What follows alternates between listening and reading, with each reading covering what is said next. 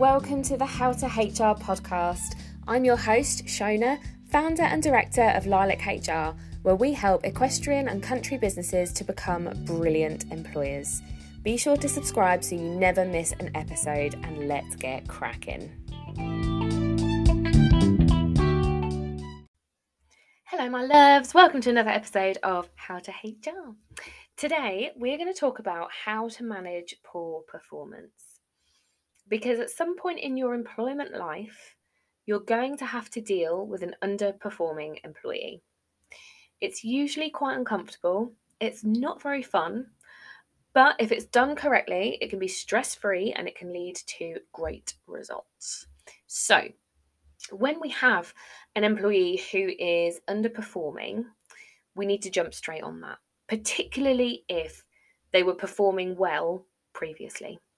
So if their performance has dipped, we need to get on that very quickly because there could be an underlying reason that we need to be aware of as an employer. There's literally no benefit. If you see a dip in performance, there is absolutely no benefit in waiting to see if the employee improves. And here's why. Because if you haven't told them they need to improve, guess what? They ain't gonna.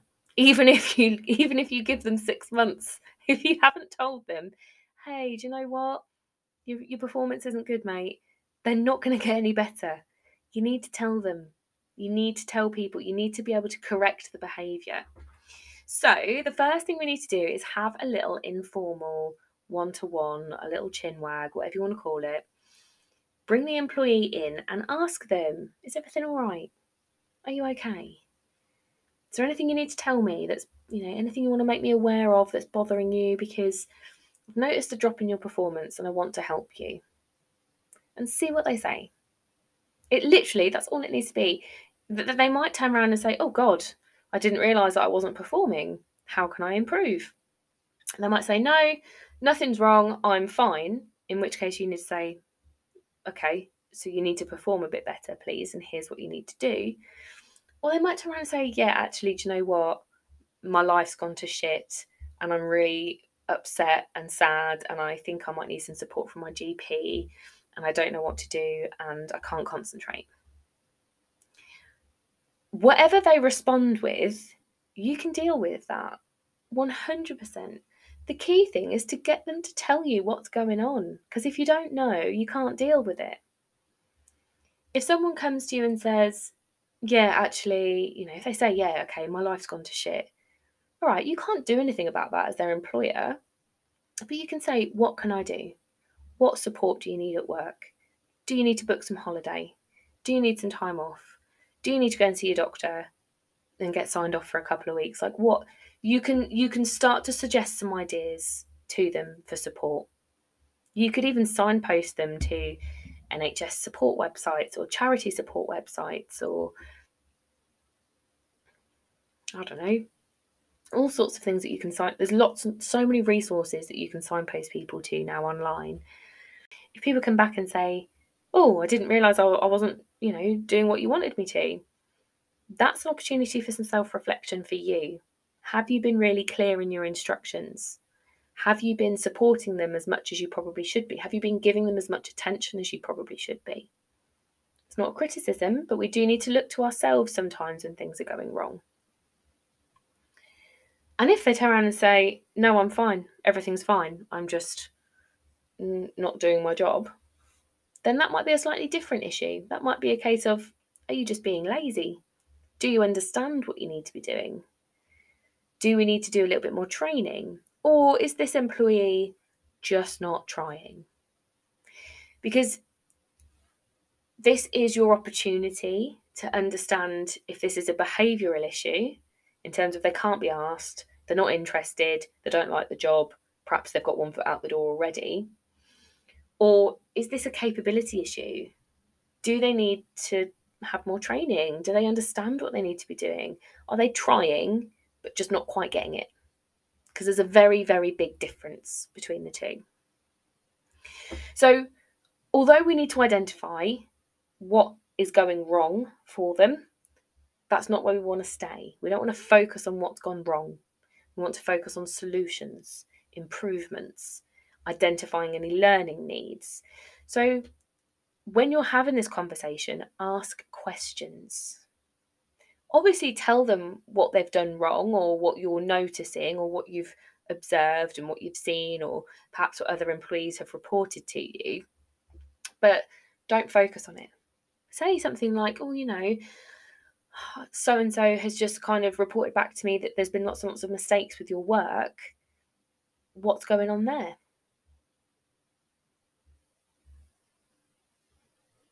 And keep the silence in. Silence is golden for stuff like this because people feel obliged. They feel this like urge to fill the silence, so they will start talking. That's a Lilac HR tactic there for you. That's a little secret top tip of the trade. If you're not quite sure, just stay silent and they'll fill the silence for you. But yeah, ask people what's going on. Focus on what you can improve. Focus on what they need to do to get better. But, and it's a big but, employees don't know what they don't know. So if you say, do you know how to do your job?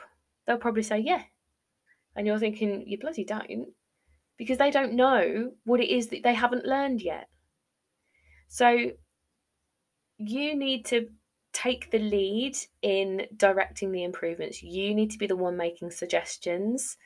So if it's a case of, okay, you've made lots of mistakes doing this particular spreadsheet, let's spend an hour next week doing it together so I can see where you're going wrong and help you fix it. Rather than saying, you keep making these mistakes, do you know what you're doing? And I say, yeah, I think so. Take control of the situation. You're the manager. The other thing to remember is that employees don't know what support you can or will offer. So when you say to someone, what support do you need? They'll probably say, I don't know. Because they don't know what's available. You're the employer. They're not going to tell you what you need to do. It's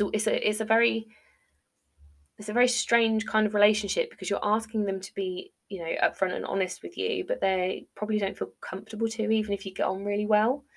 So if you say something like, what support do you need? They'll go, I don't know. But if you say, would some extra training help you? Would you like to revisit that course? Would you like to shadow somebody doing it? Would you like, shall we increase the checks on your work? Suggest things. There's no right or wrong answer to this stuff. Just make suggestions. Obviously make sure they're relevant. If someone's like making mistakes because there's stuff going on at home, then training obviously isn't going to help them. They need help managing their resilience and managing their mental health at that point. But make sure that you're leading this conversation and asking lots and lots of questions. It's not for you to say this is the right thing to do. Suggest things. But if the issues are relating to something that's outside of your control, if it's like a home issue or a mental health issue, make sure you're chatting to your HR consultant or your internal HR, because the best way to move forward might be slightly different dependent on the situation, and the steps that you can take might be slightly different. So just make sure that you're consulting HR if you've got any concerns, any niggles. If there's anything in your gut that says, I don't know about this, speak to HR, because the sooner you get HR involved, the easier it is for the rest of the process. Okay, so we've had a chat with our employee. We've told them where they're going wrong. We've put some things in place to help them improve. And now is the time where you can allow them that time to improve and see what happens. So in your one-to-one, you should agree a time frame to review their progress and a time frame for them to improve. And the two might be different, and that's okay. There's no rule as to how long you should give someone to improve. It just needs to be reasonable. So if the issue is timekeeping, they're not coming to work on time, that does not require additional training. That is something that can be improved overnight. So that would be reasonable to say, I expect an improvement this week, and we'll review it at the end of next week. That's reasonable. But if it's something a bit deeper, Perhaps it requires a little bit more training. Maybe they need to go on a course again, or for the first time, I don't know. If the improvement required would be, right, you've got to go on this 12-week training course, then we can't expect an improvement until they've at least finished the course. That wouldn't be reasonable. So it just depends on what the issue is, what needs to happen, and how long we think that needs. And the idea of all of that is that when you have your review, there's been an improvement, everything's hunky-dory, we can all go back to skipping around and enjoying ourselves. But if the agreed upon time frame has passed and there's been little to no improvement, we might need to escalate the process a little bit and move to a more formal performance management procedure. So this would typically involve HR anyway, and HR at this stage will always ask you, what have you done up to this point? What have you done so far? So there is no point going to HR unless you have already done your informal steps and given them a chance to improve and put some things in place. If you've done nothing, HR will not be happy. Just speaking from experience. Or at least they're going to say, well, let's start at the informal stage then, because we haven't done anything so far. So HR typically support, and what happens is you basically invite the employee in for a formal meeting, and you talk about the same things you talked about in your informal one-to-one. What's going on? Anything we need to be aware of? Are you okay? We look at what's going wrong and the current performance levels versus where they need to be, and we put things in place to support them to improve. So we basically agree some performance goals that we want the employees to meet. We agree a date by which we want them to have met those goals, and we agree a review date. And we write down all of the relevant support that we are going to give that individual. And we might also issue them with a warning, dependent on how you structure your capability processes. Now, the warning isn't a punishment to say, you're shit, here's a verbal warning. It's not that at all. It's a case of saying, this is getting serious now, and if it continues, we're going down the route to dismiss because you're not able to fulfill your role.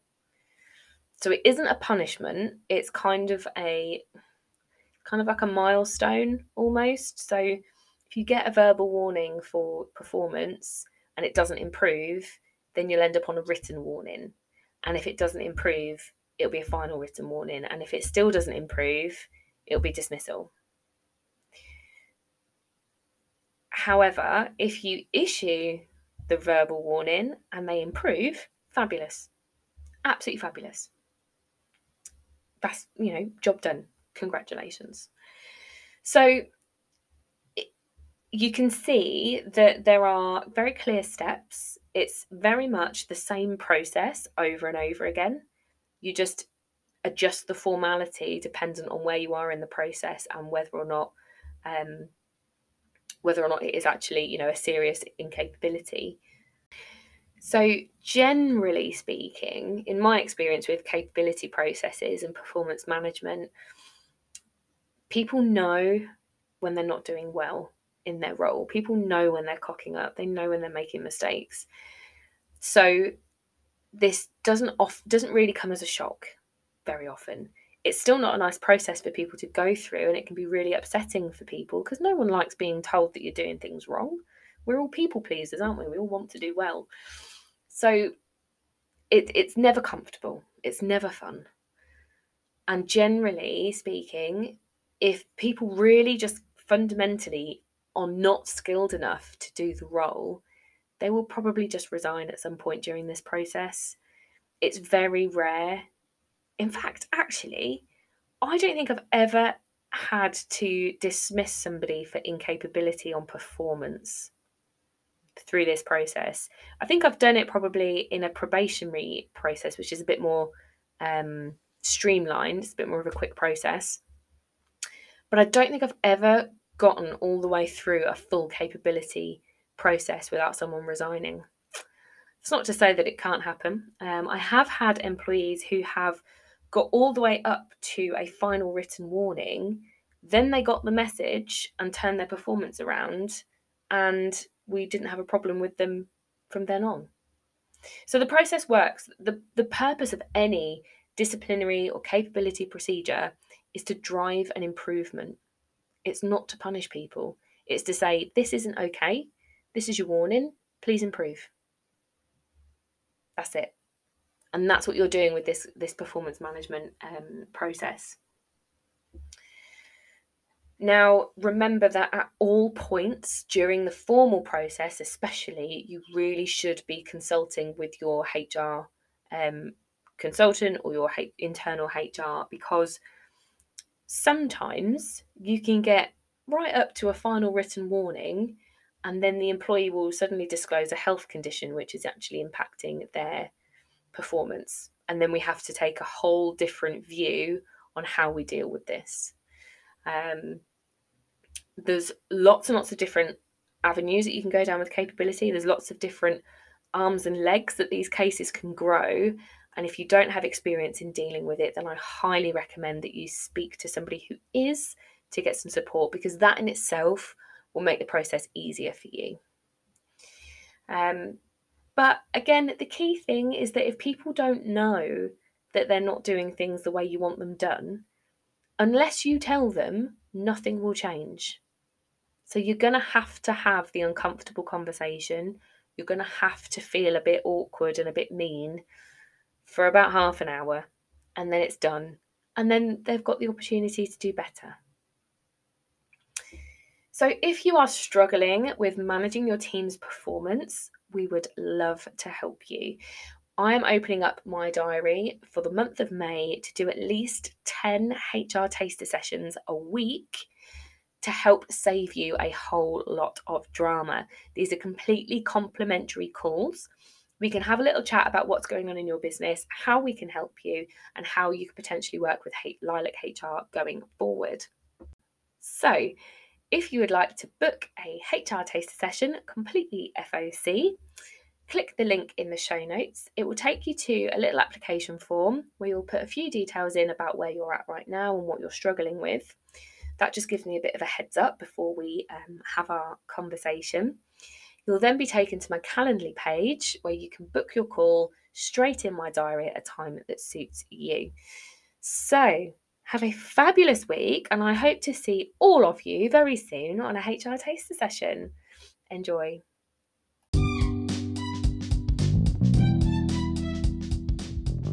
Thank you so much for taking the time to listen to today's episode.